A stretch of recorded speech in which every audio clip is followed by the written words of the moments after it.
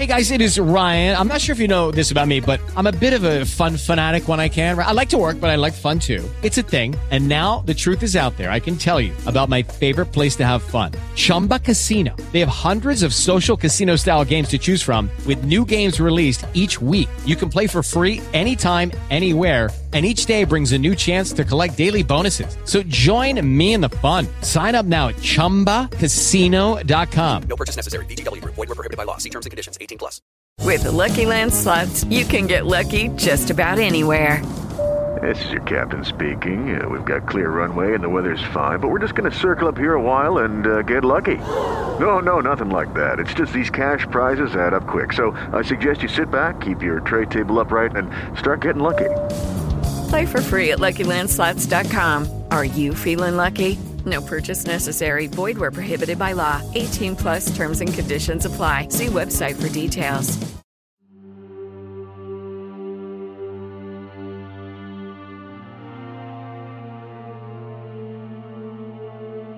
"25-year-old Sigrid Stevenson was preparing to begin her second year in the graduate music program at Trenton State College.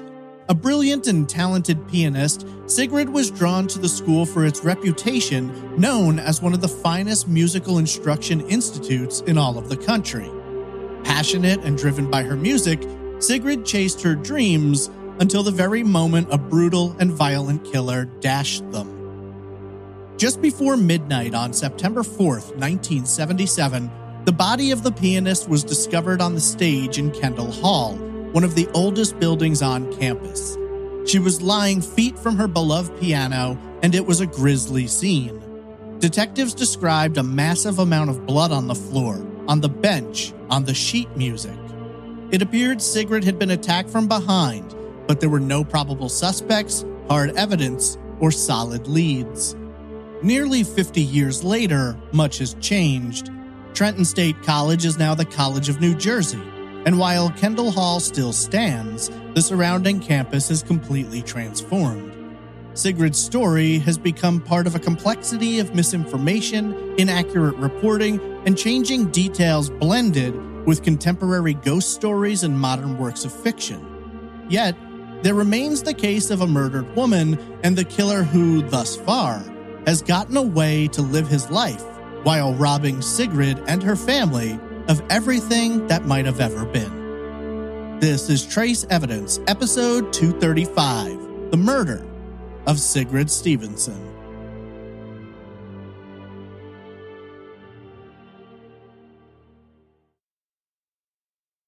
Welcome to Trace Evidence. I'm your host, Stephen Pacheco. Today we examine the brutal, unsolved murder of 25-year-old Sigrid Stevenson, a music major attending what was then known as Trenton State College in Ewing Township, New Jersey. However, before getting into the case, I wanted to call your attention to a major case update. In episodes 170 and 171, we covered the disturbing murder of 5-year-old Justin Turner in Berkeley County, South Carolina in 1989. Earlier this week, Justin's father, Victor, and his stepmother, Pamela, who has since changed her name to Megan, have both been arrested and charged in Justin's murder. This is still a developing story, and I'll be producing a full update episode in the coming weeks, but I wanted to share this good news with you. While nothing can ever bring Justin back, perhaps seeing these monsters held responsible can help alleviate some of the limitless pain and grief they have caused. In one final quick note, I will once again be representing Trace Evidence on Podcast Row at CrimeCon this year, which is set to take place in Nashville, Tennessee, May 31st through June 2nd. CrimeCon's one of my favorite events to attend because it allows me to meet listeners, discuss cases, and get more informed about other cases. If you're planning to attend, please use promo code TRACE to save 10% on your pass. That's crimecon.com, promo code TRACE to save 10%. I really look forward to seeing you there. And now, without further ado, this is the murder of Sigrid Stevenson.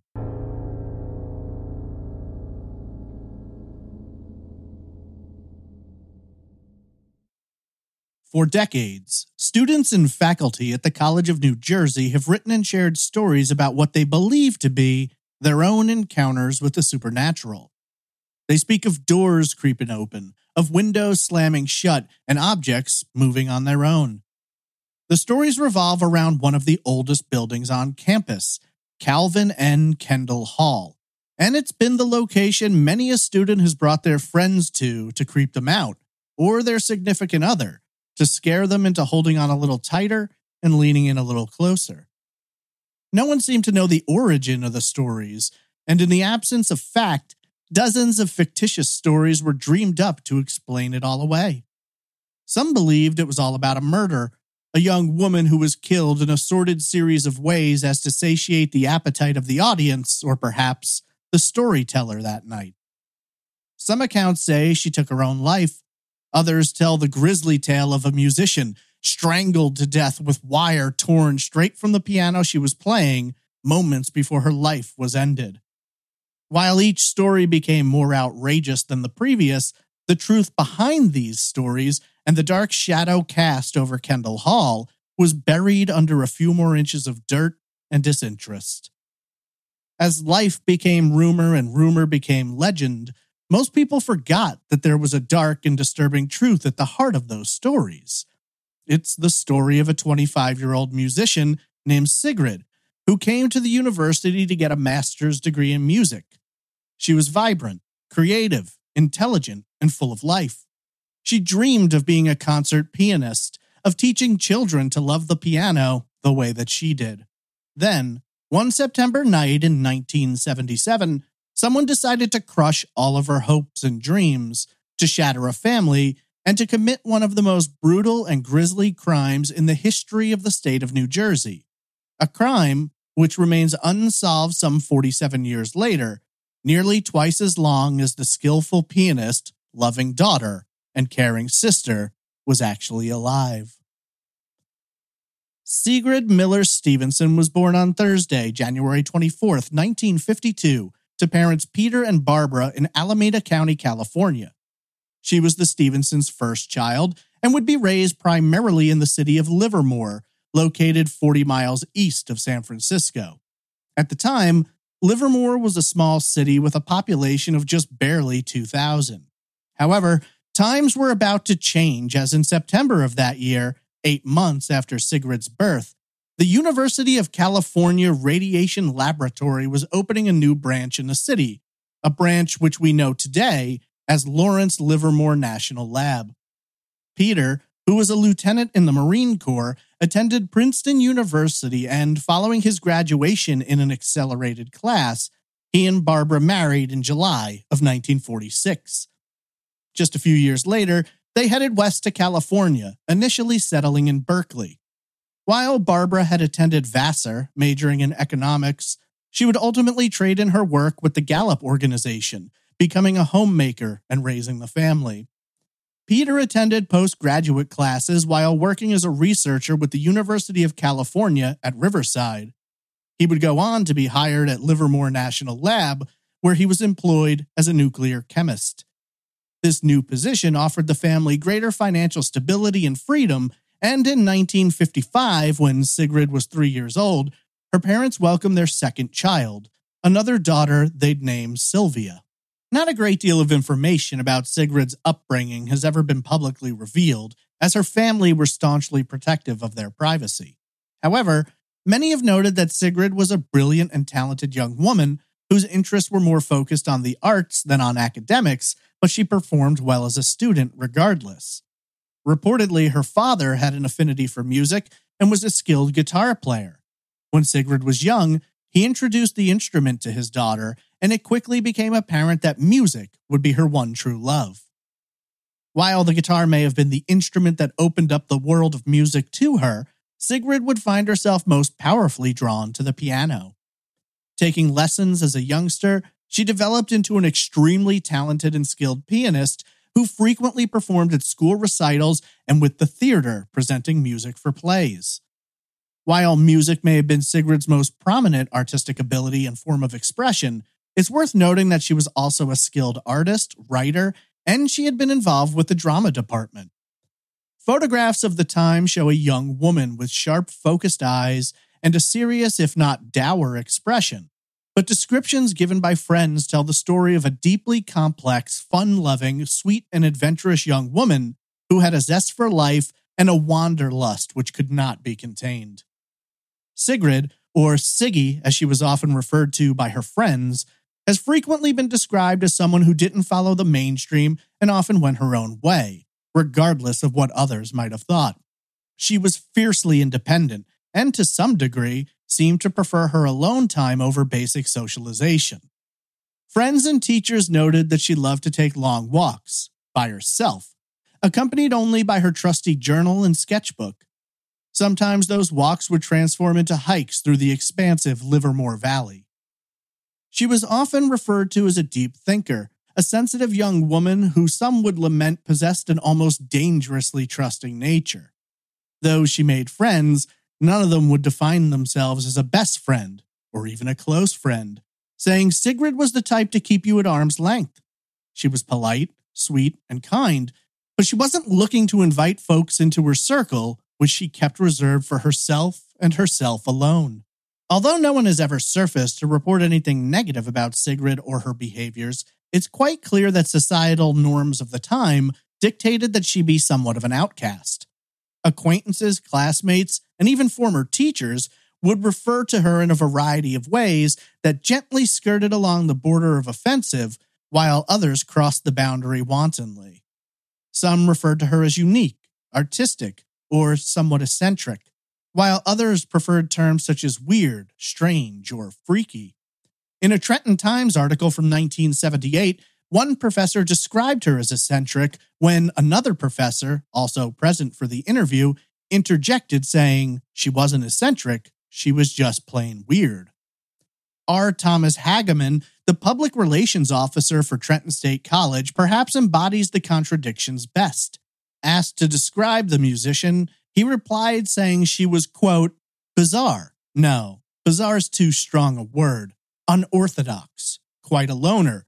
Unconventional, friendly, but a loner. End quote. In the spring of 1970, at the age of 18, Sigrid graduated from Livermore High School and would move quickly to the University of California at Riverside, where she pursued a degree in music and considered taking up additional courses for education. At the time, she dreamed of becoming a concert pianist, but she seemed to have some doubts in her own abilities, batting around the idea of picking up a teaching certificate, maybe as a fallback. While attending Riverside, she got a side job teaching music to special needs children, and while she may not have had much time for her peers, friends and colleagues were adamant that she possessed a deep love and appreciation of children. She would spend countless hours teaching them and playing music for them, and this experience played a large role in helping sway her mind more towards education. While she was away at school, Sigrid's parents tried to encourage her to get more involved in clubs, groups, and social activities. They urged her to make friends, to experience the fun of college the way they had, but she was resistant to the idea, assuring her family that she was plenty happy spending much of her time alone. Regardless of what was going on in her life, she was always most focused on the piano and would practice for hours every morning and night.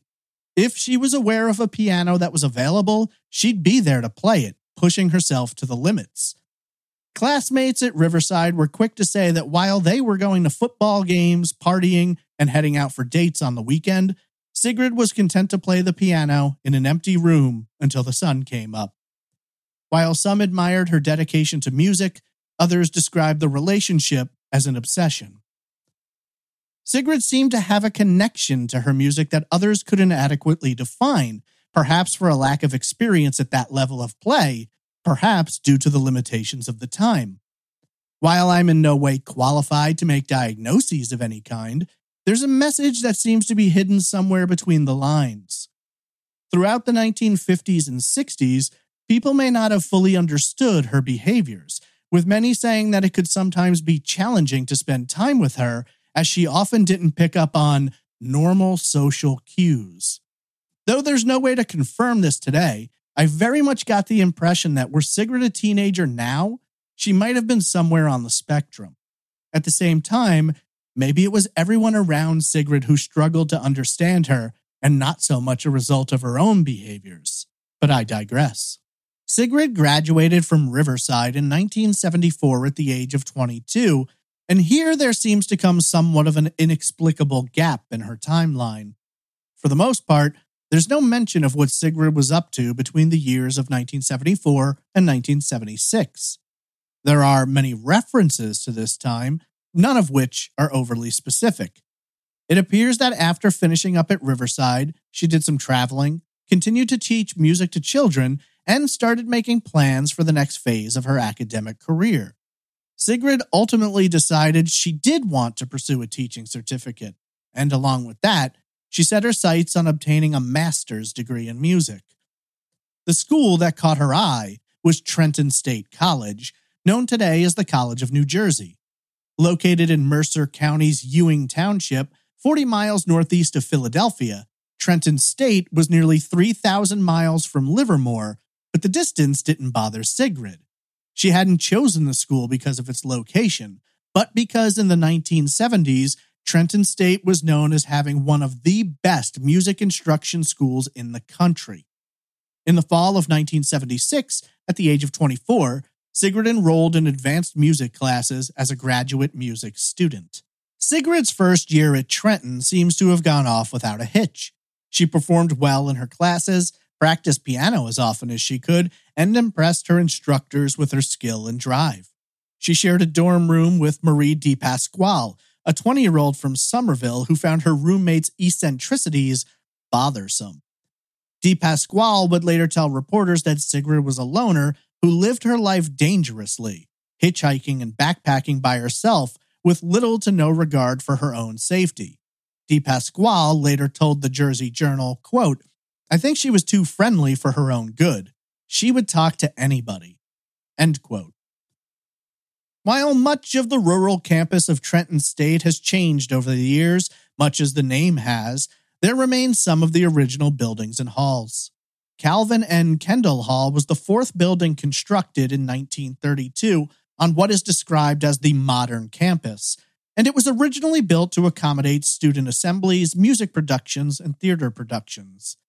Kendall Hall was home to 2 theaters, with stadium-style seating as well as a costume shop. In addition, it contained several faculty offices, classrooms, and soundproof rooms for practicing. Kendall Hall would quickly become one of Sigrid's favorite places on campus. Often, she could be seen riding her green bike across the quad, shoving the front tire into the rack outside the building, and making her way inside, where she would practice for countless hours on a pit piano. It wasn't the greatest piano, with many accounts saying that a wooden block had been used to keep the instrument properly balanced, but it was a piano that she could get her hands on. Throughout much of the day and early evening, Kendall was flushed with students, and the piano was often in use. However, at night, there wouldn't be anyone there.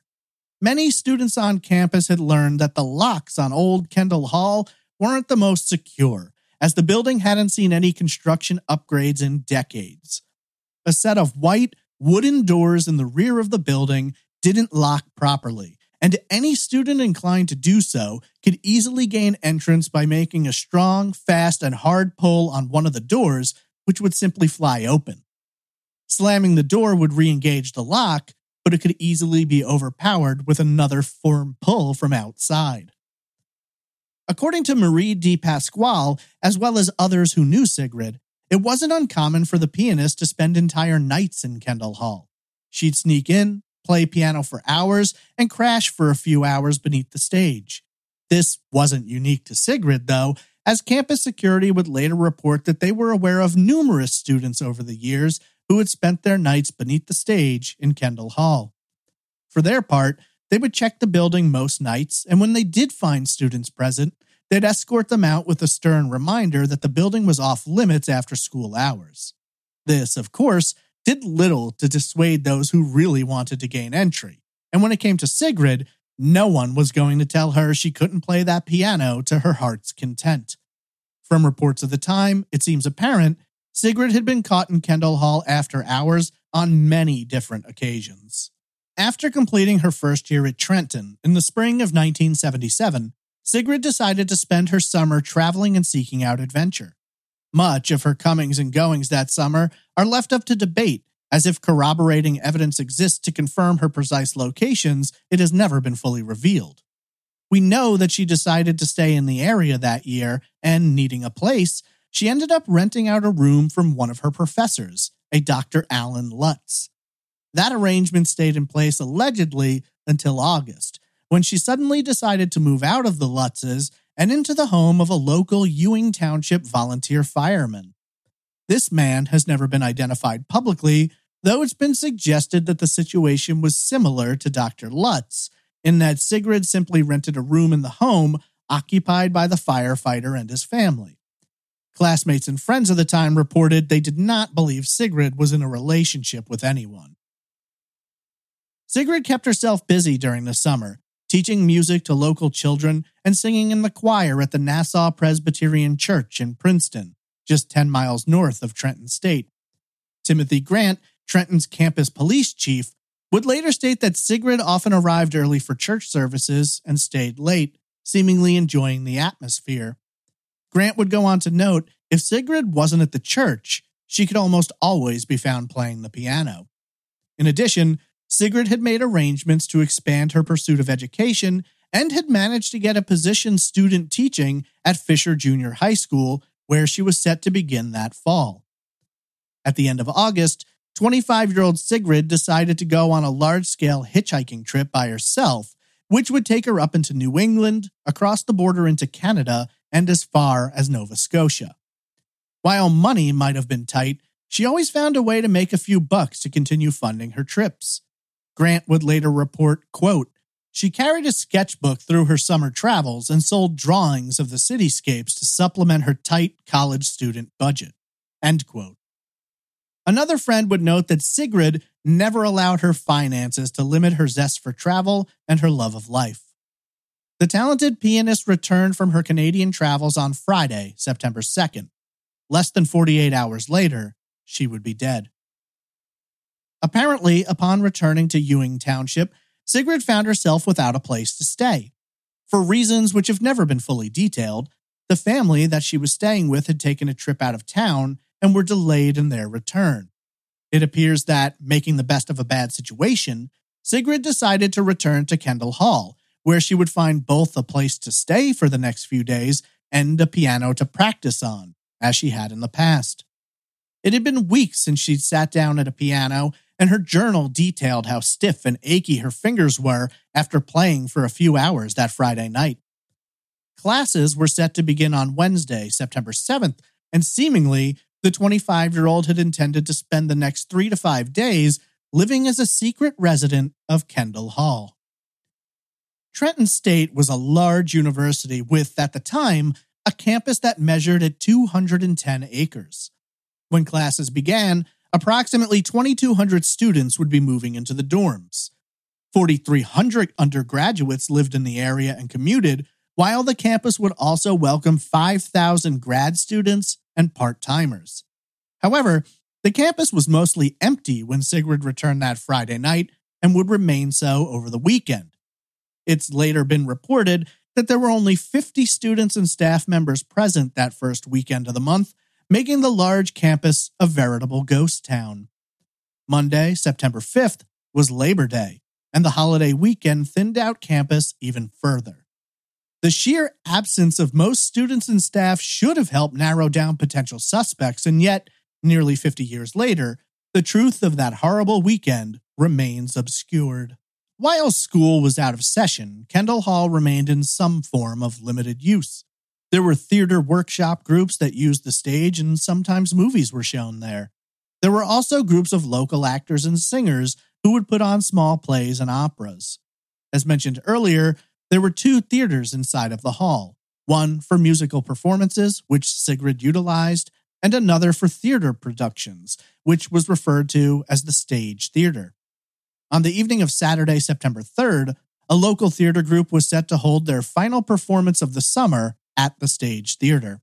The play was J.B., written by Archibald MacLeish, and it's a modern-day retelling of the biblical figure Job. There were 16 cast members and approximately 30 people in the audience. Sigrid was not involved with the play, which utilized background music from a tape deck, but at least one actor had invited the 25-year-old to view this final performance. It was later confirmed by several members of the cast that Sigrid was present for at least some of the play. After, the cast went downstairs to a basement dressing room, referred to as the green room. There, they encountered Sigrid, who was hanging around and chatting with actors. Multiple cast members would later tell authorities that Sigrid made it clear that she planned to spend the night in Kendall Hall, explaining that she was locked out of her host family's house. According to cast members, everyone had left the building by around 12:30 a.m. on Sunday, September 4th. It appeared that Sigrid had left and gone downstairs to sleep that night while members of the cast were still present. In a journal entry she wrote, she complained of loud voices and banging upstairs as the crew broke down the sets. She wrote that it was frustrating because she needed to get to sleep as early as possible so she could wake up as early as possible to practice piano for a few hours before security checked the building. She noted that she wanted to be out before 11 a.m. when the guards usually came by. The journal entry reportedly confirmed that she had received multiple warnings about being in the building after hours. No one can say with any certainty what exactly happened after this journal entry. There's never been any confirmation or statements issued that would show that any campus security officers actually did check the building on the morning of Sunday, September 4th, as Sigrid suggested they would at 11 a.m. In fact, we have only one alleged sighting of the 25-year-old after 12:30 a.m., and it isn't exactly a strong one. According to the Courier-Post, someone identified only as a friend told investigators they saw Sigrid on Sunday morning. She was reportedly spotted at a movie theater, some 15 miles from the campus. What movie theater, what time, and who actually saw her? Those answers have never been supplied.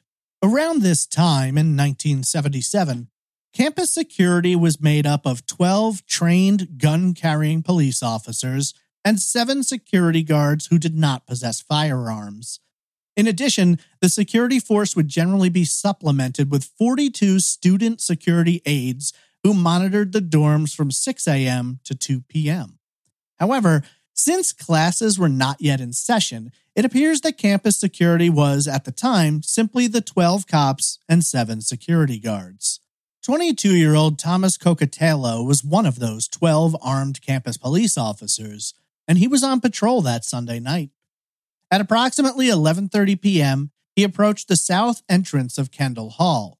There, he spotted a familiar sight: Sigrid's green bike sitting in the rack just outside the building. This caught his attention for 2 reasons. 1, the building should have been empty, and 2, he had seen the same bike in the same rack the previous night. Making his way around to the building's main entrance, the officer noted that he had to use his keys to gain entry since the building was locked, or at least as locked as it could be when there's broken doors. Making his way through, the officer would come upon a disturbing and grisly scene.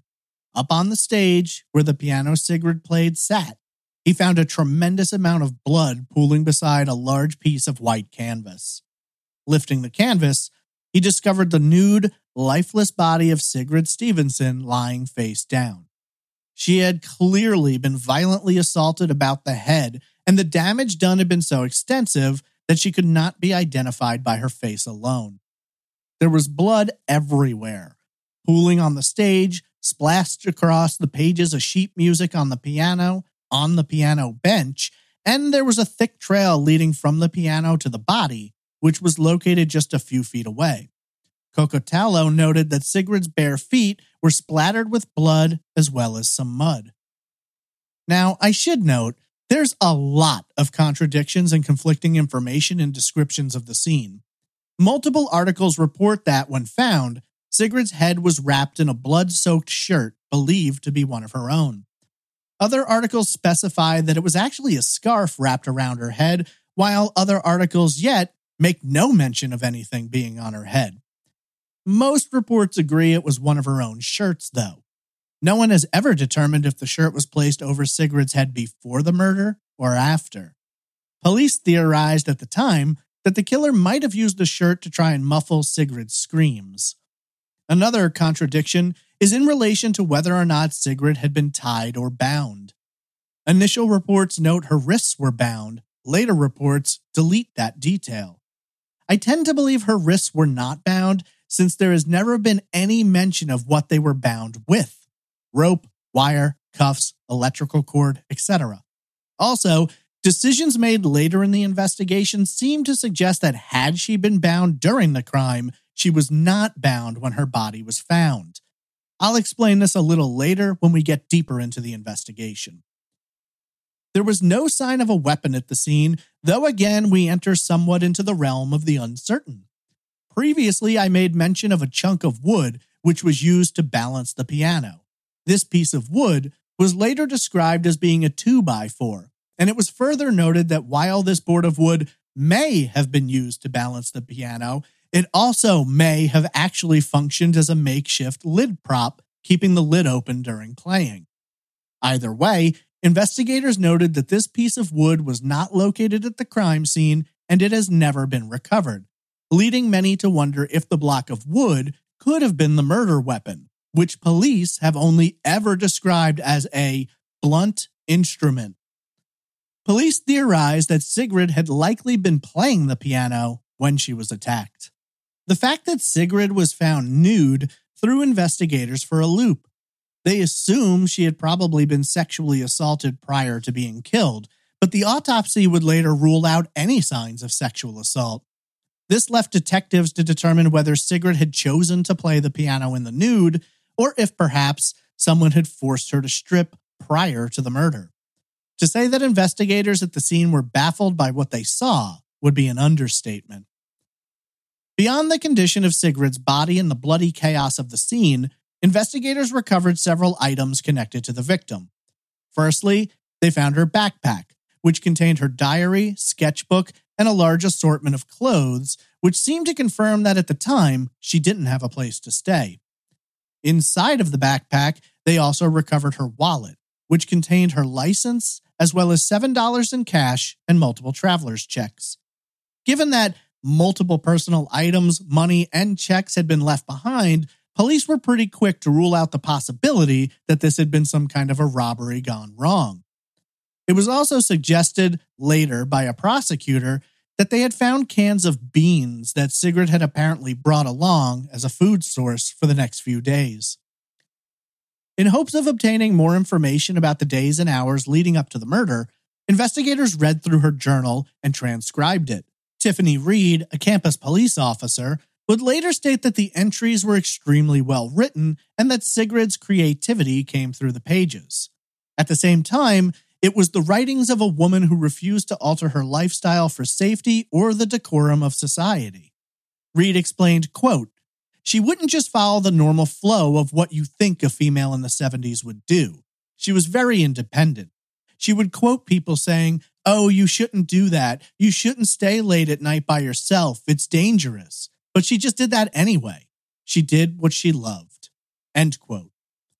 While the journal detailed her life for the previous months and her travels up through Canada, it did little to offer insight into what may have led to her brutal murder. The full content of the journal has never been released to the public. However, law enforcement has made it clear that there was nothing contained within the pages that gave them any solid leads or potential suspects. This compounded the issues they were facing at the crime scene. They could find no trace of who may have perpetrated this heinous crime. There were no footprints, fingerprints, fibers, hairs, or any other forms of evidence recovered that could help provide them with a direction to look. There was, however, one piece of evidence that not only confused investigators, but also opened the door to a pool of potential suspects, namely campus police. With Lucky Land Slots, you can get lucky just about anywhere. Dearly beloved, we are gathered here today to... Has anyone seen the bride and groom? Sorry, we're here. We were getting lucky in the limo and we lost track of time. No, Lucky Land Casino, with cash prizes that add up quicker than a guest registry. In that case, I pronounce you lucky. Play for free at LuckyLandSlots.com. Daily bonuses are waiting. No purchase necessary. Void where prohibited by law. 18 plus. Terms and conditions apply. See website for details. It is Ryan here, and I have a question for you. What do you do when you win? Like, are you a fist pumper, a woohooer, a hand clapper, a high fiver? I kind of like the high five, but if you want to hone in on those winning moves, check out Chumba Casino. At ChumbaCasino.com, choose from hundreds of social casino-style games for your chance to redeem serious cash prizes. There are new game releases weekly, plus free daily bonuses. So don't wait. Start having the most fun ever at ChumbaCasino.com. No purchase necessary. VGW Group. Void where prohibited by law. See terms and conditions. 18 plus. Investigators had contacted members of the staff in an effort to get a positive identification of the victim, and one of those who was brought to the scene was Dr. Stanley Austin, a supervisor of the graduate music program. Almost every article about this case tells the same needlessly gratuitous story about how Dr. Austin was only able to identify Sigrid by her hair due to the horrifying extent of damage the killer had dealt to her face. Why this is reported so often, I don't know, since it was not a positive identification and police were already in possession of the victim's ID. Regardless, it was not Dr. Austin's alleged identification that opened new investigative avenues, but instead his acknowledgement of the white canvas piano cover that the killer had placed over Sigrid's body. The piano cover was completely out of place, Dr. Austin told police, and wasn't even kept in Kendall Hall. There was no cover used for the piano Sigrid played, as it was in poor shape, was of lower value, and needed a chunk of wood to operate properly. In fact, the cover belonged to a completely different piano that was housed in a separate building. Today, north of Kendall Hall, stands a modern building which houses the physics, math, and chemistry classrooms. At the time, Bray Hall stood in its place, just 75 yards from Kendall. Bray Hall had been built more recently than Kendall, and as such, it had better construction, stronger doors, and locks that actually worked. While campus police later noted that they hadn't felt concerns about the security of Kendall Hall because it housed nothing of value, Bray Hall was home to a $10,000 Mason and Hamlin piano, as well as countless musical instruments of high value. The white canvas cover came from that $10,000 piano. In addition to Dr. Austin pointing this out, another member of the music department would later tell police he had seen the white cover on the piano in Bray Hall just a week or two prior to the murder. Now here's where things get interesting. In order to transfer the piano cover from Bray Hall to Kendall Hall, one needed to be in possession of 3 keys. Well, technically 2 keys, since we know due to poor locks, a key wasn't necessary to get into Kendall. To get to the piano cover, you would need a key to grant you entrance into Bray Hall, and then a second key to get into the concert hall in which the piano was kept. It was reported at the time after the murder that the locks on Bray Hall were tested and showed that they were functioning properly. There was only one doorway that led into the concert hall, and that too was kept behind a locked door, which again was checked and was shown to be solid and functioning properly. There were no windows in the concert hall either, meaning getting through the locked door was the only way to get to that piano and thus its cover. So obviously the question becomes, who on campus had all of the keys necessary to get into Bray and into the concert hall where they could get the cover? Dr. Stanley Austin didn't have any of the keys, and neither did Robert Rittenhouse, then the music department chair. 2 janitors were assigned to work Bray Hall, but neither of them possessed both of the keys either. There were only 2 groups on campus that had both of the keys with them at all times: the 12 members of the campus police and the 7 members of campus security. Asked about the possibility that someone else could have gotten into the building and into the concert hall, Dr. Austin was adamant that, unlike Kendall, no one could get inside Bray Hall without the keys. He pointed out the extremes to which Sigrid had gone to be able to play the piano in Kendall, her powerful drive to play for hours at a time, and her love of pianos in general. Noting the difference between the expensive piano and the one she was last playing, he commented to police saying, quote, "Believe me, If there was a way anyone could have gotten access to the concert room and the grand piano, Sigrid would have found it. End quote. There was no doubt, even without the information about the cover, the keys, and Bray Hall, campus law enforcement was already on the list of potential suspects. I should note that, at the time, this investigation was being handled jointly by the campus police and the Ewing Township Police. Lieutenant Ed Shaler of the Ewing Police was very concerned about the possibility that there was a chance their suspect was a member of campus law enforcement, and in hopes of narrowing the pool, he made a strong decision. Shaler ordered that all members of the campus police, all members of the security team, and all patrol officers of the Ewing Township Police would turn in their handcuffs and batons so that they could be examined for blood or any evidence linking them to the murder. R. Thomas Hageman, the school's public relations officer, noted that investigators had pointed out that marks on the victim's body could have been caused by nightsticks and handcuffs, such as those used by campus law enforcement. This is part of why I lean towards the idea that Sigrid was not in fact bound when she was found, because if she had been, there'd be no need to examine the other handcuffs. It sounds more likely that they found ligature marks on her wrists, which could have been caused by cuffs. Strangely, then Mercer County Assistant Prosecutor Paul O'Gara seemed frustrated by the possibility of law enforcement involvement and later expressed his opinion to the Trenton Times. He stated that while the ligature marks could be compatible with handcuffs, they could also match up to wire, rope, or a number of other items. He stated the marks could be, quote, compatible with 11 different things, but not indicative of any one, end quote. He went on to state there was no evidence campus police or security were involved, saying, quote, lots of people could have done it, end quote, but that's not entirely true. Lots of people didn't have access to Bray Hall. Lots of people didn't have access to the concert hall. And lots of people didn't have access to that piano cover. Police theorized it was possible that the suspect may have brought the canvas over to the crime scene, perhaps not to cover the body, but to remove it, and ultimately changed his mind. Others thought that, since she was sleeping there, Sigrid may have brought the cover to Kendall Hall, but both of these trains of thought hit the same dead end. How could anyone have gotten to the cover without having the keys?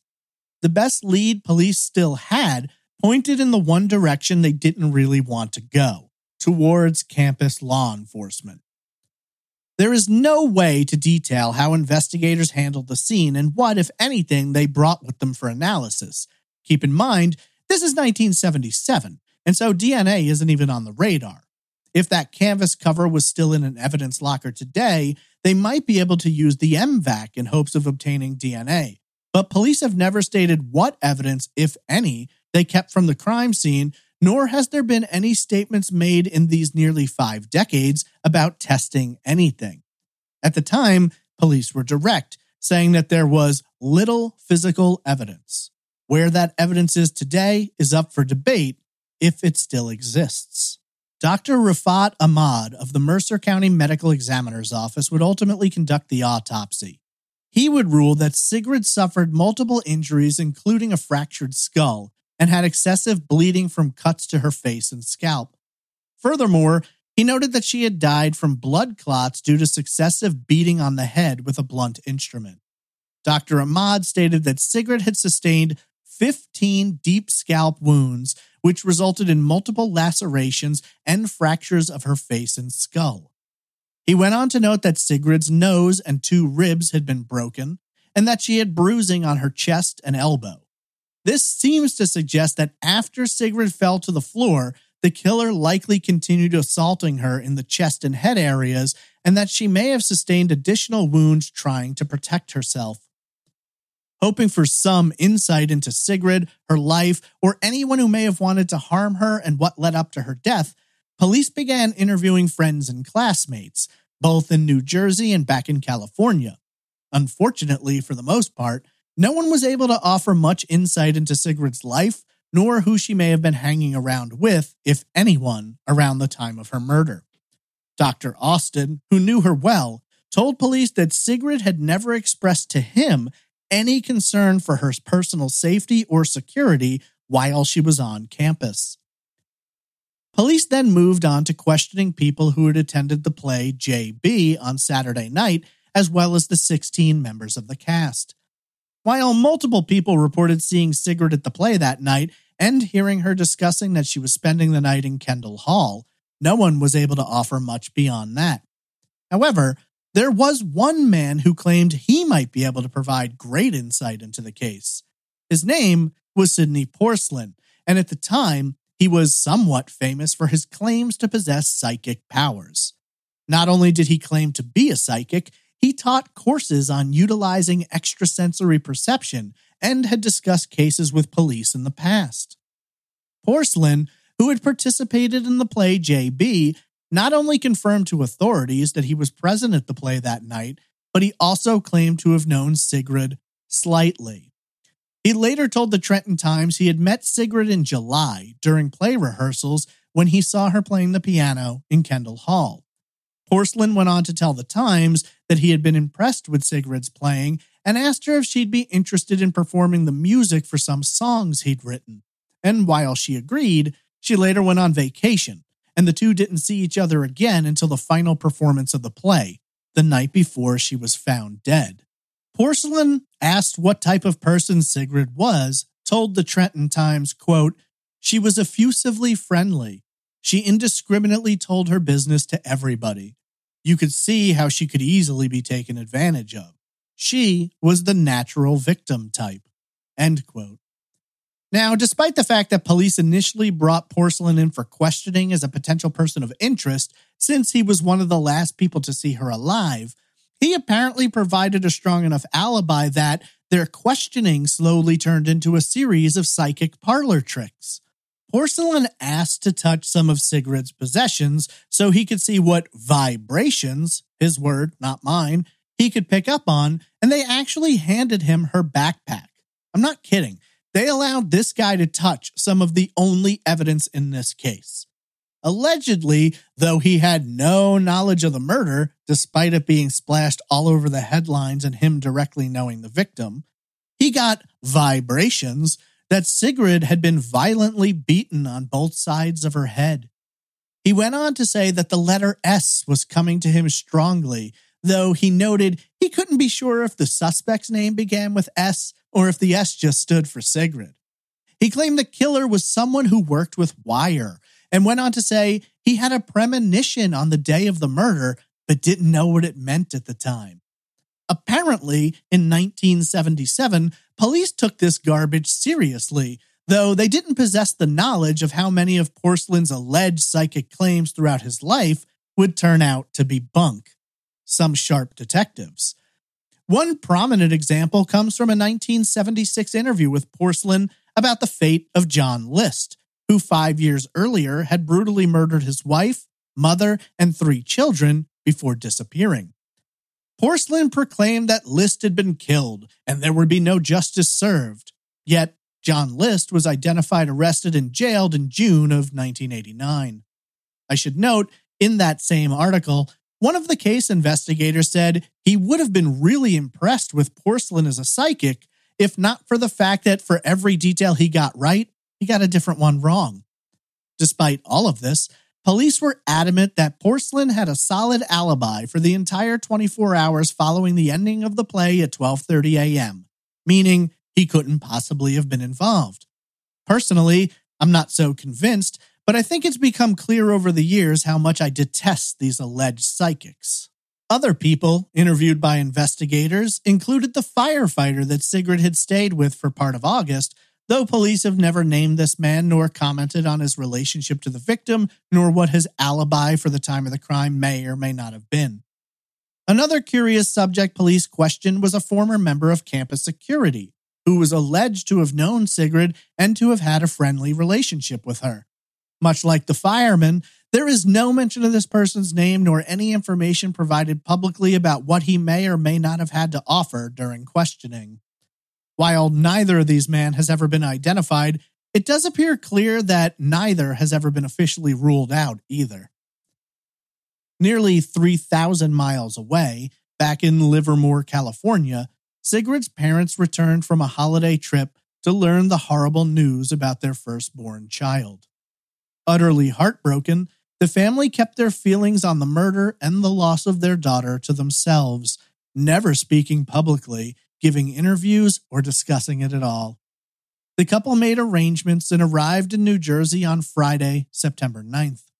A memorial service was held for Sigrid at the Nassau Presbyterian Church, where she had previously sung in the choir.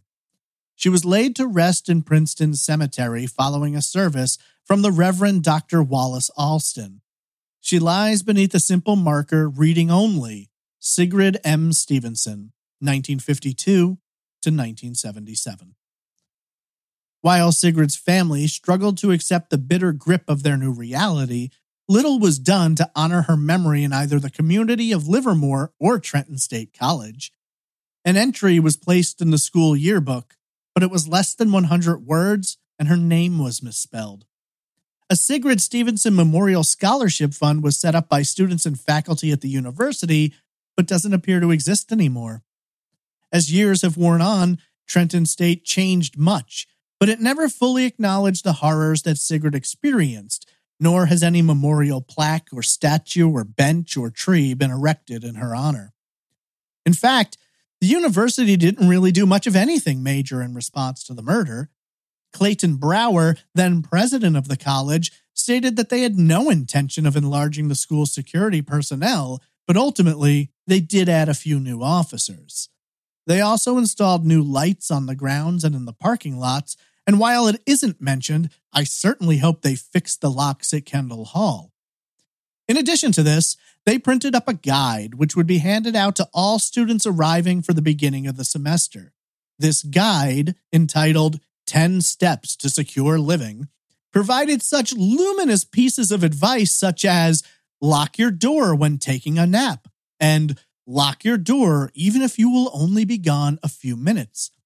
I find these statements somewhat ironic, if not darkly comedic, if the reliability of their dorm room locks bore any similarity to the useless ones on the doors at Kendall Hall.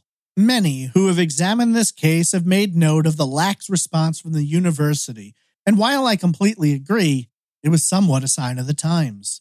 A college, then like today, is a business, and the school really didn't want to do much to draw attention to the murder, as that might hurt the bottom line. At the same time, it's worth pointing your attention towards the Cleary Act. Jean Cleary was a freshman at Lehigh University in 1986 who was raped and murdered in her dorm room. Her parents felt that the school had failed to provide adequate statistics about the state of crime on the campus, which had been rising for years. In the 3 years prior to Jean's arrival, there were 37 violent crimes on campus, but the vast majority of crime was severely underreported by the administration. The Cleary Act, passed in 1990, requires all universities to keep and make available information about crime both on campus and in the surrounding area. It further requires the schools to provide 3 years of crime data to all prospective students and employees. Furthermore, universities are required to provide a crime log kept by campus police of all crimes reported to them or that they become aware of. Institutions are required to give warnings when crimes occur and must report violent crimes as well as what, if any, disciplinary actions were taken by the school. You see, for many years, universities weren't all that focused on reporting crimes or aiding law enforcement in their investigations for fear of casting a pall over their academic environments and perhaps seeing a drop in enrollments. While I can't say with any certainty that this is why Sigrid's murder was downplayed, it's hard to see any other reason to not warn students of potential assaults. In fact, there was another assault, similar to Sigrid's, the same day her parents arrived in the state of New Jersey. On Friday, September 9th, 5 days after Sigrid's body was found, a student returned to her room in the Wolf Towers dormitory at approximately 2:12 a.m. Upon arriving, she found a light on in her room and then saw an unknown man inside. The man, who identified himself as Charlie, chased the student out of the room and down the hall, before he cornered her and exposed himself to her. When she screamed, he started violently beating her until doors began opening and he fled the scene. She described her assailant as a black male with short hair, standing 5 feet 9 inches and wearing a dark blue Trenton State College t-shirt. Whether or not this man was ever captured, I can't say, because coverage of the assault was extremely limited. However, investigators would later state that they didn't see any similarities between this crime and Sigrid's. I mean, what could possibly be similar? Both crimes occurred on campus, both crimes involved nudity and sexual undertones, and both crimes involved a female student being violently attacked. Clearly, it's unrelated. Inside of 2 weeks following Sigrid's murder, the investigation was already growing quiet. Police were fairly direct with the media, saying that not only had they obtained very little evidence, they had no particular persons of interest to close in on. Lieutenant Shaler of the Ewing Police Department would tell the Trenton Times, quote, "We have no hard factual motive. No single person is being zeroed in on," end quote.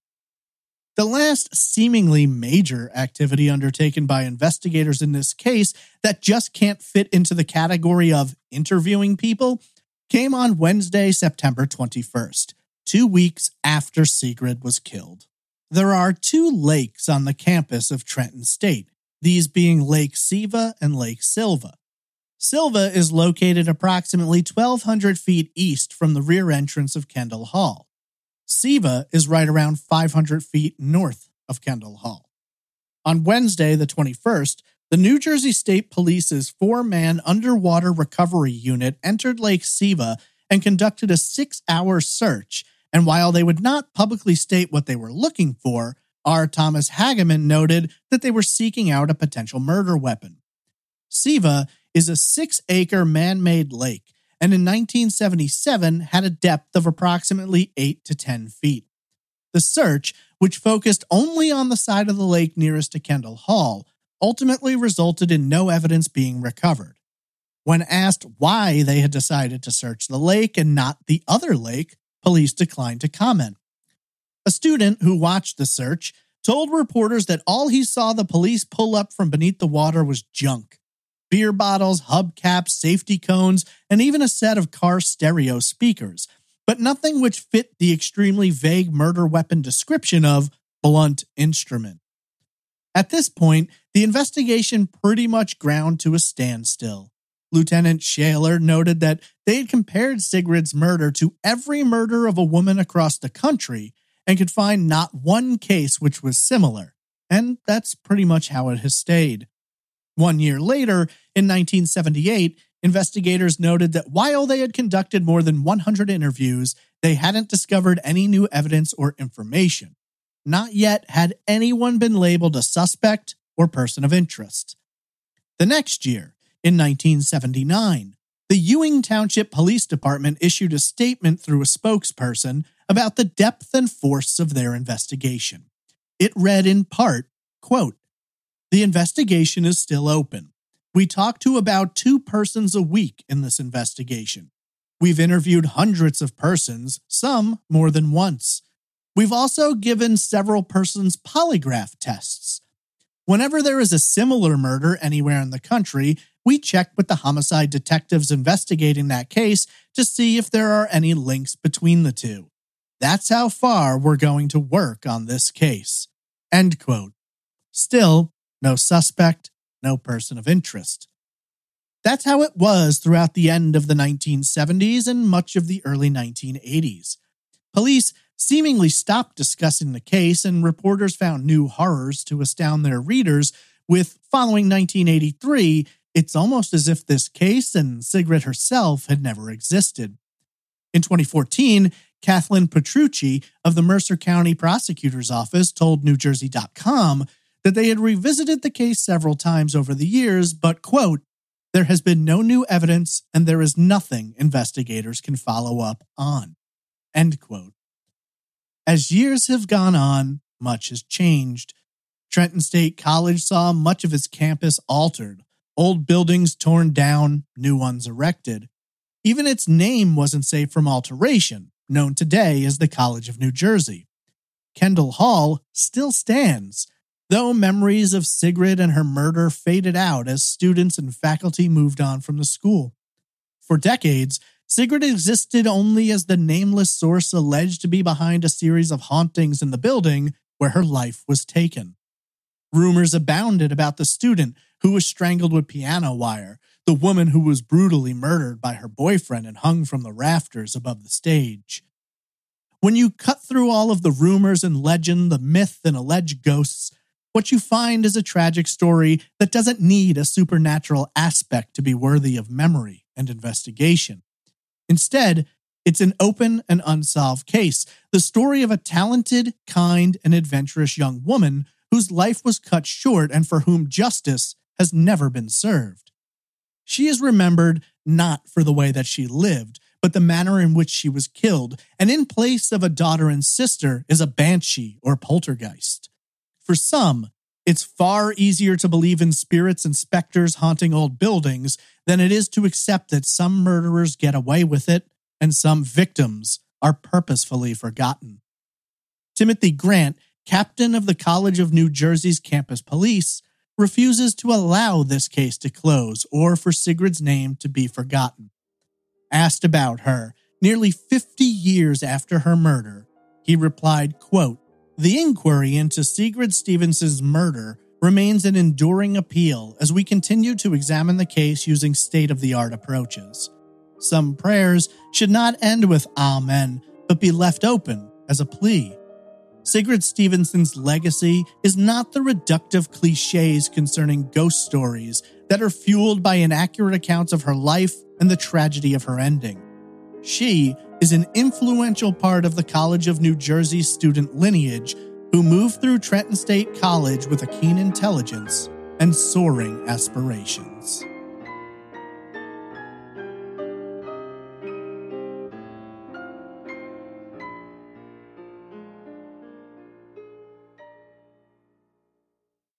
Can you name some sleuthing partners that are just unstoppable and always get it done? Like Watson and Holmes, Riggs and Murtaugh, Wadsworth and Mr. Green? What about perfect partners when it comes to growing your business? Well, that's you and Shopify. Shopify is the global commerce platform that helps you sell at every stage of your business. From the launch your online shop stage to the first real-life store stage, all the way to the did we just hit 1 million orders stage, Shopify's there to help you grow. Whether you're selling true crime books or marketing mystery merch, Shopify helps you sell everywhere. From their all-in-one e-commerce platform to their in-person POS system, wherever and whatever you're selling, Shopify's got you covered.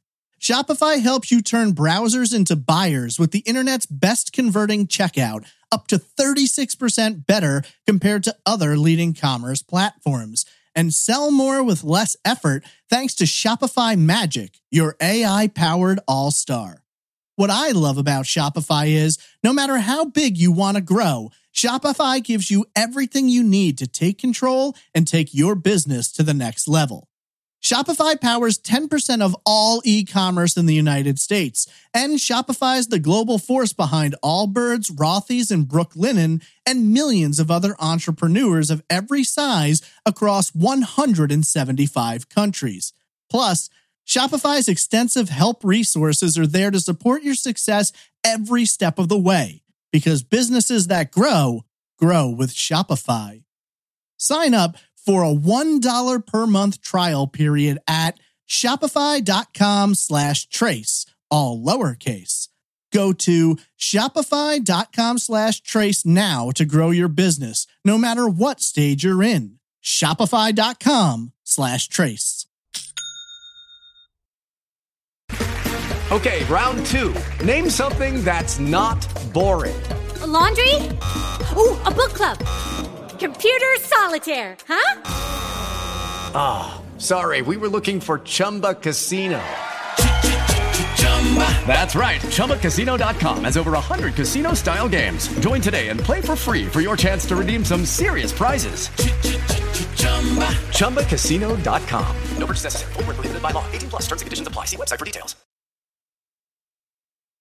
When you begin looking into the life and murder of Sigrid Stevenson, you're quickly met by a lot of walls and dead ends that refuse to yield any light. We can learn about what she loved, the type of person she was, what she dreamed of, and some of what she did, but it does little to give up any real knowledge of who she was in her heart of hearts. Her family never spoke about the murder, choosing to experience their grief and pain in private, while law enforcement never had much to say at all. They could tell you what they knew, what they'd seen, and what they'd found, but it didn't add up to much beyond what we've already covered here. That a unique and talented young woman was murdered seemingly needlessly, while doing the one thing she loved most, playing the piano. This is an extremely difficult case to analyze, in part because it's filled with contradictions and inaccurate information. Was Sigrid bound when she was found? Well, that depends who you ask. Did she have a shirt wrapped around her head, or was it a scarf, or was there nothing at all? Again, that all depends on which source you consider the most credible, and in fairness, there's a lot of sources out there. Dozens of articles were written in the weeks after Sigrid's murder, and hundreds in the nearly 5 decades since. In more recent times, countless podcasts have put together their own coverage of this case, though for the most part, their research and grasp of facts has been limited at best and purposefully inaccurate at worst. Whether you're a former reporter, an independent researcher, or a professor of criminal justice, you should at least ensure your coverage meets the basic standards of fact. Looking at the case, the sheer lack of evidence seems to be the primary reason it's never been solved. According to investigators at the scene, the suspect left behind nothing that would aid in identifying him. No fingerprints, footprints, hair, or fiber. Nothing was found that could help in determining who may have been responsible. What evidence was recovered didn't appear at the time to offer up much in regards to an answer or solution. The only items police have really mentioned was the white piano cover that had been draped over Sigrid's body. Do police still possess that cover? Could it be open to testing with new technology, or has it been destroyed, lost, or misplaced? My only attempt to obtain these answers led me only to dead ends. What about the victim herself? An autopsy was performed which confirmed the cause of death and that the victim had not been sexually assaulted, but was anything else gleaned from the process? Was there any evidence on her body? Did they take samples from beneath her fingernails? Were there defensive wounds or signs that she might have fought back?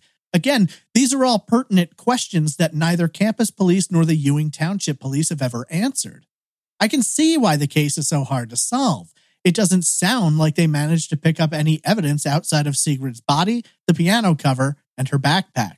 There's never been any discussion about a potential murder weapon. They just call it a blunt instrument. But was there no methodology available to them at the time to determine the difference between it being a nightstick, a block of wood, a golf club, or a tire iron? To date, there has never been anything said about what the murder weapon might be, which essentially means it could have been anything. Then there are the ligature marks on Sigrid's wrists. Now, ignoring the seemingly flawed reporting of her having been found with her wrist bound behind her back, I find it hard to believe that the marks on her wrists were of such a difficult to discern shape and nature that police were unable to rule anything in or out. Apparently, the marks left on the skin by a pair of handcuffs are too similar to those left by a rope, or a wire, or a chain, or a belt. There's a big part of me that debates back and forth how much of this case remaining unsolved is the result of no evidence, or innocently poor police work, or purposefully poor police work. Remember, the only group of people who have ever been alleged to have possibly been involved were campus police and campus security, but we'll get into that later. I could keep going on and on with different examples, but analyzing this case is like trying to solve a crossword puzzle without any clues. Sure, a lot of different answers might fit into the boxes, but that doesn't mean you're right. So what do we know with any level of certainty? Well, a few different things. We know that Sigrid was known to spend nights in Kendall Hall, even in the prior semester when she had a dorm room she could go back to. Apparently, this wasn't all that uncommon, and even campus law enforcement made references to the fact that, at different times, students had been known to stay in the building overnight. We know, from Sigrid's own journal entries, that she had been caught in the building after hours previously and had been told she wasn't allowed there. She knew it so well that she remarked in what is believed to be her final journal entry that she had to be out of the building before 11 a.m. when the guard would make his rounds. According to cast members from the play, they left Kendall Hall at approximately 12:30 a.m. on the morning of September 4th, 23 hours before Sigrid's body would be found. In their statements, they confirmed that as far as they knew, the building was locked up. Now, we know Kendall Hall couldn't properly be secured because of the broken set of doors. Whether or not anyone in the play knew that is hard to say, but different students confirmed that it was basically an open secret on campus. According to stats provided by the university, it was believed around 50 students and staff were present that weekend. If you factor in the 16 cast members and the 30 or so audience members, now your number increases to 96. Then you add in the 12 armed police and 7 security guards, which rounds your numbers out to 115. Now, to be fair, you're likely looking at anywhere between 90 and 110 people being on campus at different times that weekend. A timeline would be extremely helpful in narrowing down possibilities, but yet again we hit a dead end since there has never been any information released regarding how long Sigrid was believed to have been dead when she was found at 11:30 p.m. Was Sigrid killed 10 minutes or 10 hours before she was found? Again, this is not a question we have the answer to, but it sure would be nice. Why exactly they didn't release that information under the assumption that they actually know it is mind-blowing to me. Experienced officers walking into the scene should have been able to make some basic guesses before the medical examiner even performed the autopsy. Was the blood spatter on the music sheets dry or wet? Was the massive puddle of blood on the stage coagulated, or had that process only begun recently? Taking into account temperature, weather, and humidity, at a minimum, law enforcement should have been able to make a remotely accurate guess about a potential time of death.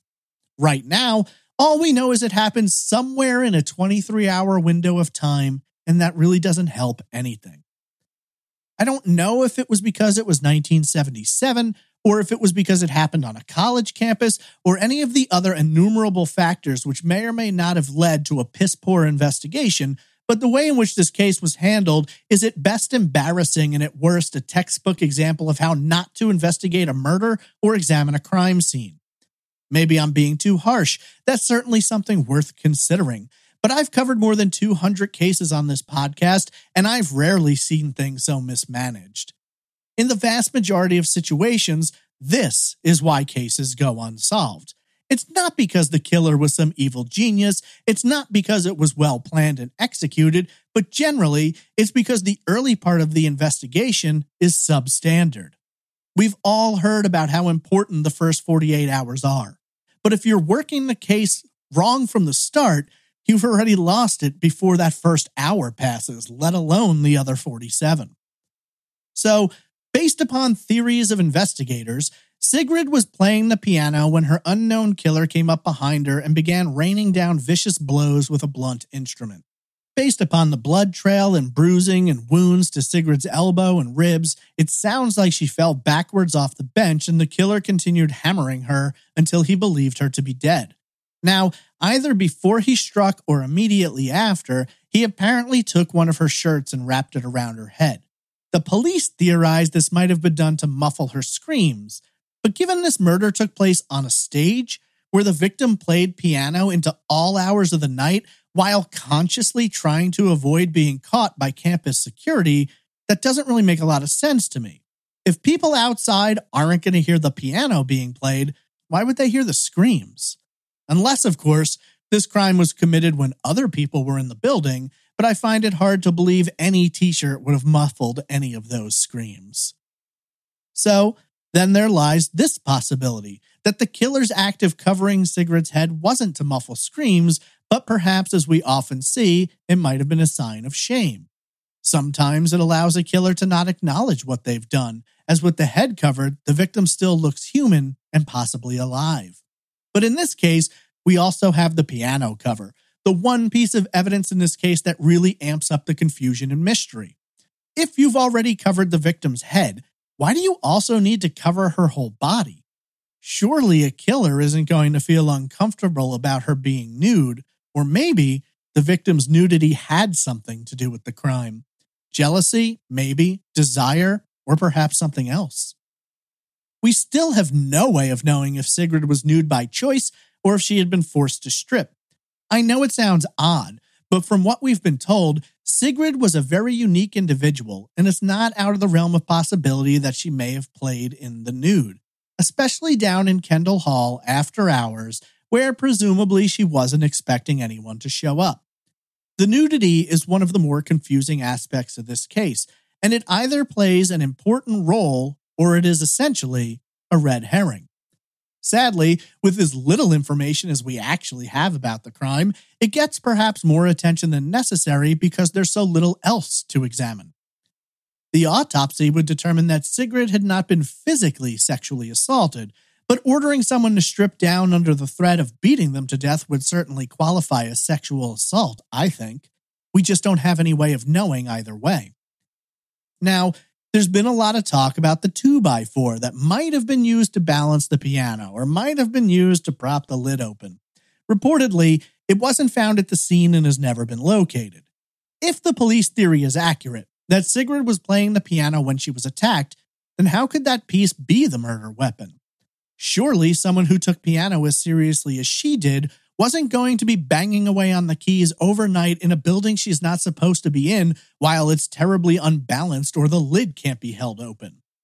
If the 2x4 was the murder weapon, which is really impossible to prove now, this would suggest that the crime was more spur of the moment, with the killer using what was available to them. At the same time, I don't see how they could get the 2x4 without Sigrid noticing unless they were on that stage before she arrived and were waiting for her. A possibility, but again, nothing conclusive. One thing I'd like to address for a moment is the manner in which Sigrid was killed. I keep seeing a lot of theories and articles suggesting that the crime had to have been personal because the killer targeted the face and, quote-unquote, destroyed her identity.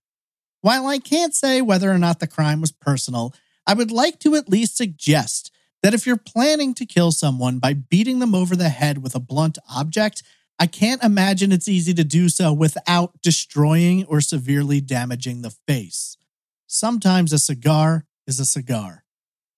Moving back to the bloody scene, if there was blood all over the stage and splattered everywhere and it was this huge mess, it seems to suggest that the killer would have gotten blood on him or herself. Yet, there's no report of blood being found anywhere else in the building, assuming they actually looked for it. This would have been an extremely grisly murder, where the killer is raining down successive blows with blood spatter flying through the air. After the murder, this person walks around the stage, grabs the piano cover, and drapes it over the body. They don't leave any bloody footprints, fingerprints, or handprints. They don't leave a trail of blood behind them as they exit the building. They don't accidentally bump into a wall or door frame where they might transfer a small spot of blood. This person or person leaves behind absolutely nothing, which, at least in my perspective, comes down to three distinct possibilities. The killer was incredibly lucky, or the terrible investigation missed other evidence, or the killer planned this and knew exactly what they were doing. We know that the piano cover had been in Bray Hall behind two locked doors at least 2 weeks prior to the murder. We also know that Sigrid had gone hitchhiking and returned to campus on Friday, September 2nd. Bray Hall was vastly more secure than Kendall Hall, so if someone were taking that piano cover, whether it was Sigrid using it for a blanket or a pillow, or the killer planning to use it in the crime, the window of time was limited. Sigrid would have had to have gotten it Friday, Saturday, or Sunday. The killer, if they had been planning this in advance, could have gotten it earlier, but given it was just used to cover the body, I can't imagine the killer going out of his way for it. Still, the question remains, how did someone get it? Even if Bray Hall was open, the concert hall was locked, and students weren't allowed to just wander in there given that it housed a $10,000 piano and other expensive instruments. To me, there's only two ways someone got that piano cover. Either someone with the keys needed to reach it was involved in the murder, or someone who had a close relationship with someone who had those keys was allowed to take it. Is it possible that Sigrid may have had some kind of a friendship or more with a member of campus security who knew she was staying in Kendall Hall and looked the other way? I don't think that can be completely ruled out.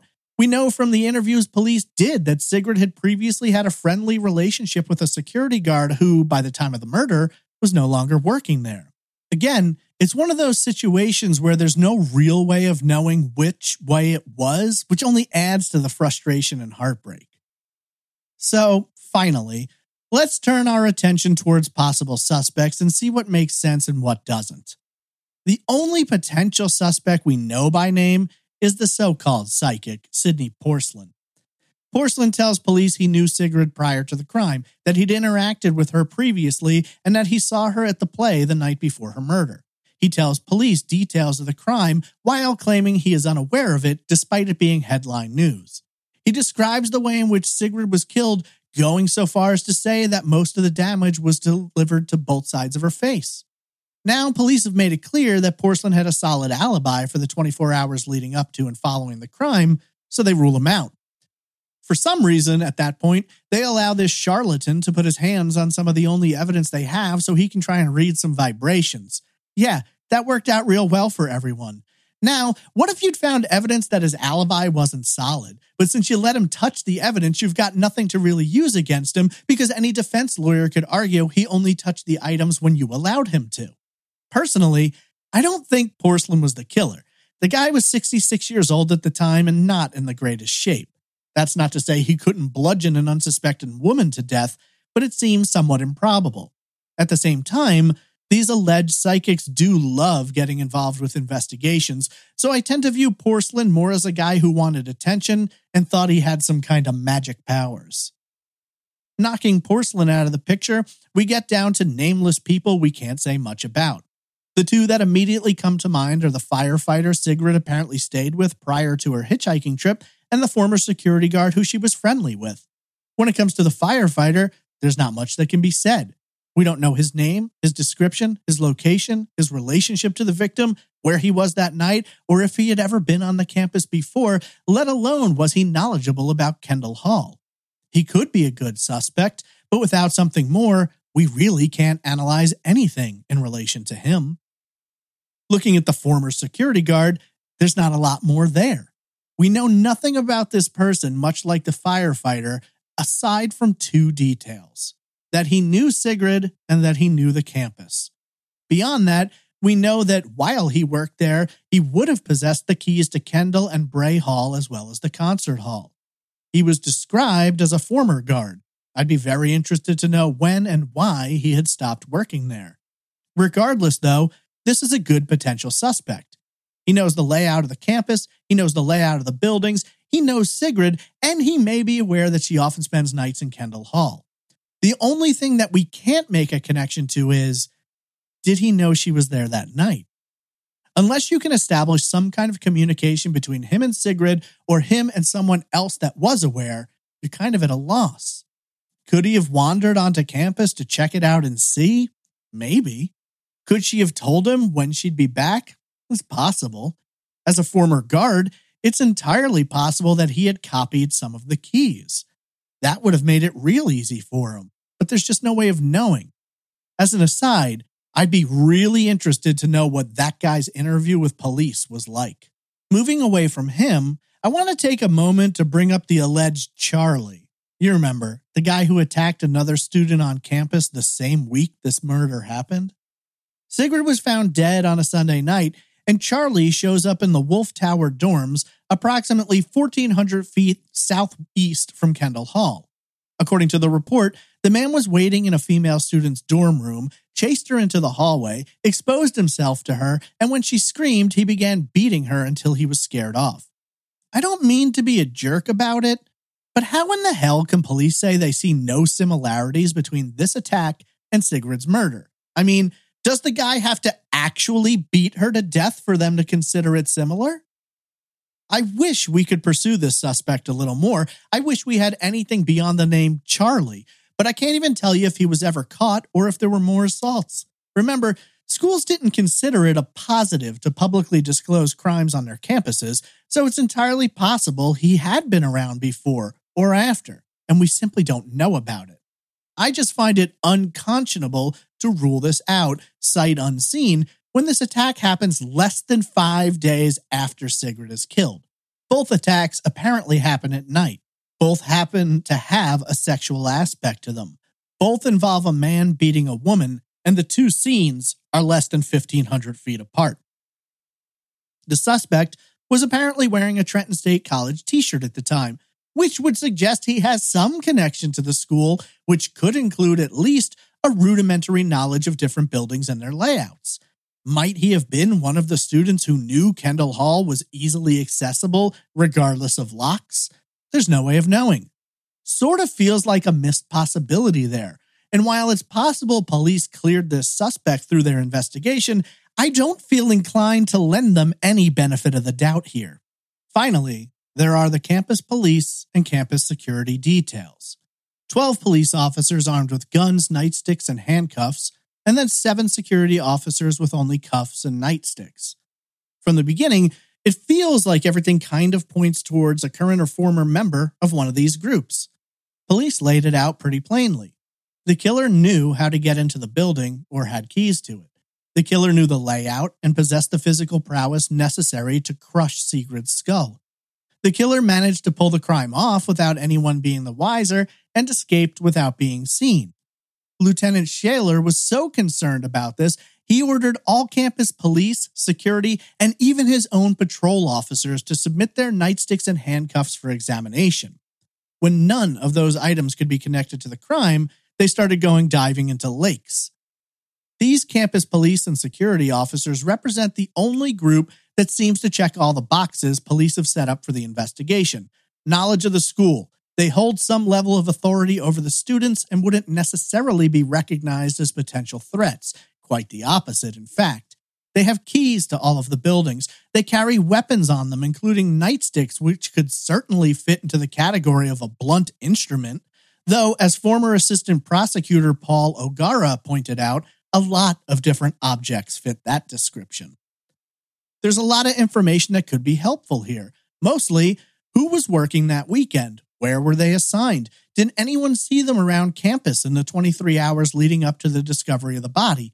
If so, where? Did any of them have a connection to Sigrid? Had any of them threatened students or expressed violence previously? These are all pertinent questions that we don't have answers to. I truly hope investigators really dug deep into all members of campus police and security guards, including former employees who might hold a grudge. We know hundreds of interviews were done and several people were given polygraphs, but we also know from Lieutenant Shaler that some of the people they wanted to interview refused to speak with them, though they've never been named, nor has any further information been given. Is it possible that they had a person of interest but could never nail down the evidence they needed? Maybe, but it really sounds like they had nothing from the get-go and never managed to develop anything else. There's simultaneously so much to sort through here, but almost nothing to narrow the field. You've essentially got a suspect pool of absolutely anyone who was present on the campus between the final performance of JB at around 8 p.m. on September 3rd and the discovery of Sigrid's body at approximately 11:30 p.m. on September 4th. Students, teachers, locals, hell, for all we know, Sigrid invited someone to hang out with her that night and it all went wrong, even though that doesn't really sound like her style. A potential suitor, another music major jealous of her abilities, or perhaps a security guard who was sick and damn tired of telling this student to stay out of Kendall Hall after hours. Without more information, it's nearly impossible to determine anything. This year will mark 47 years since Sigrid Stevenson was brutally and violently beaten to death on the stage of Kendall Hall. The investigation, by all accounts, appears to still be frozen back in 1977, as there have never been any new developments, any new evidence, anything. Instead, the case is hardly discussed, and what files exist are in a binder or a box, somewhere in a cold case file amongst countless other unsolved homicides from the Garden State. Sigrid Stevenson's future was stolen from her that night, and nearly 5 decades later, no one has managed to provide even the most basic of answers as to why or who. Unfortunately, unless someone comes forward, new evidence is discovered, or there's an outright confession. The murder of Sigrid Stevenson will remain open, unsolved, and ice cold.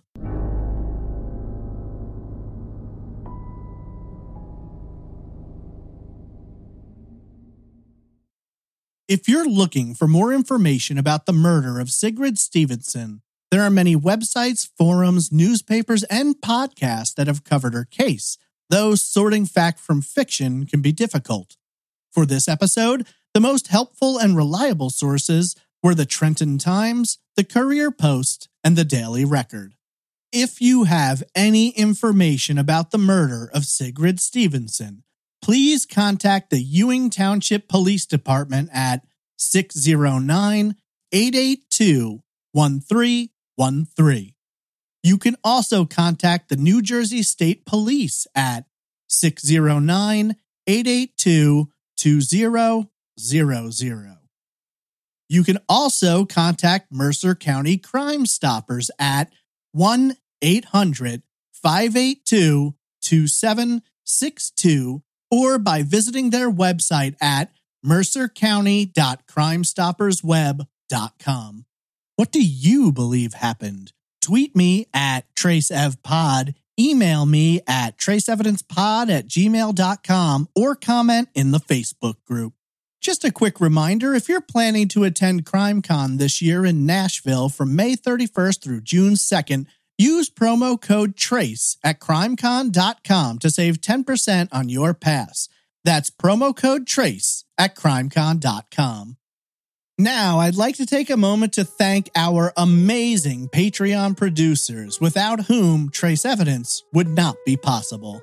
A massive thank you to Andrew Guarino, Ann M. Bertram, Camelia Tyler, Christine Greco, Danny Renee, Denise Dingsdale, Desiree Lauro, Donna Buttram, Deani Dyson, Jennifer Winkler, Justin Snyder, Kara Moreland, K.Y., Lars Jensen Fangel, Leslie B., Lisa Hobson, Madison Lahoulier, Melissa Breckeisen, Nick Mohar Schurz, Roberta Jansen, Ruth, Stacy Finnegan, Stephanie Joyner, Tom Radford, and Wend Organ.